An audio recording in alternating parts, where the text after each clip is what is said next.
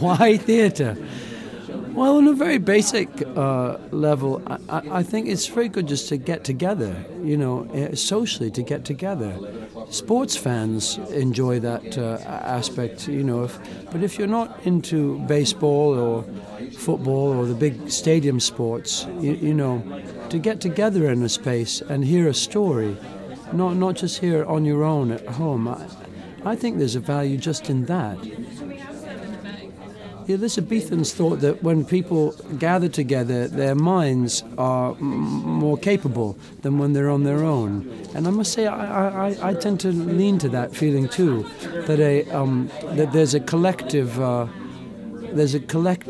ability to think when people are together.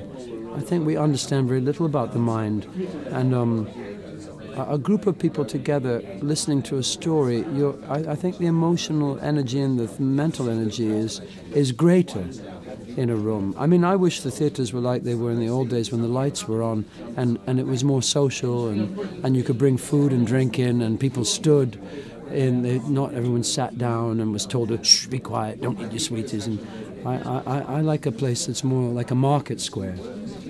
But I think whether the play is good or bad or whatever, just going out and being together with other people is increasingly good and enjoyable. I'm speaking personally.